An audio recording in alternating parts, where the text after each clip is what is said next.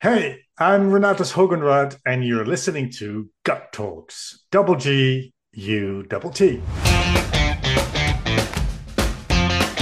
Hi everyone, I'm Maria and welcome to season 3 of Gut Talks, double G, U double T, a podcast about business, design and gut feelings. I started Gut Talks a couple of years ago to educate, spread some karma on the board, connect, reconnect or learn from awesome entrepreneurs, industry leaders and investors. By the way, there are no sponsors on the show, but a like, a share, comment, and hitting the subscribe button would mean a lot. Now let's get started. So this is the next episode of our segment with Renatus Hogenrad, where we go from coaching to facilitating to dancing and working with individuals and teams. Here we go. You talked about being blunt, about setting expectations, about being gaining trust. And this is not only in the creative space, obviously, it's in any sort of relationship or to build a relationship and deliver good work. And kind of, I don't really like this word, but I'm going to use it like empower the client and to realize the impact of your work, even if it's subtle, but it can make like long lasting changes and impactful changes over time. But you say you have 4 pillars in your work: design, facilitation, applied improvisation, and coaching.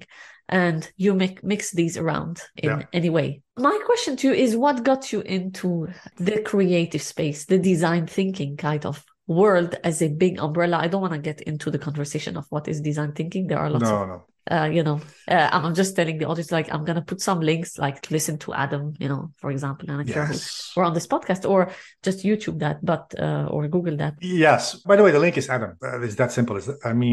We met through the Applied Improvisation Network, which is a network of professionals using the principles of improvisation in arenas or situations where improvisation is not usually done. So outside of the theater, for instance, or outside of music. And he invited me 10 years ago, I remember, to help him out on a project with a client they have, where they were teaching service design and customer experience. And I came in as a French speaker. I happened to speak French. They didn't speak French. So I came in and worked with them. And this is where I got hooked. And this is where I saw the links between performing arts, again, the work I've done before, and the link between how people work together to create result. Because we do this in the end for a reason. We do it because we want to inspire our customers, for instance. And customers is a very big word. Could be client, could be internal, external. There's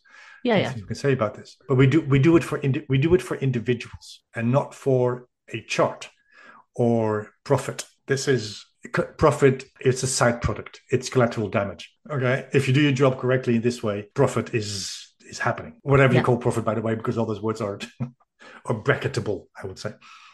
Yeah. So the interesting part for me was the link to theater work, basically. Mm-hmm. This is where it's really interesting, because I noticed that design thinking, service design, agile, all those words that we can probably put in one bucket and shake it, is what we do as dancers, as actors. We start out doing research, and research as a dancer is going into a studio with a bunch of people and start moving together and having you have a topic at the start. You might even go outside and do some like research with other people, reading or whatever, or talking to people. But the actual, let's say, work happens on the dance floor, and research is touching each other, is trying things out, is getting a musical maybe atmosphere in the room and see how people react to this, how physically, emotionally, mentally, and a bit cognitively as well, dancers, colleagues react to that.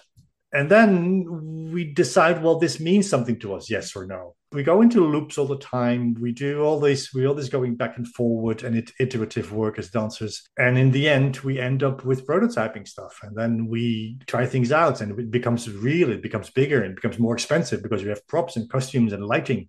And then we have a date where we perform. And then there is an audience that is bought their tickets to live a moment with us of a few hours that most hopefully inspires them or makes them think about something. And that's the work we do. So that is design thinking. It starts with the gut. It ends with the gut. It's in your gut.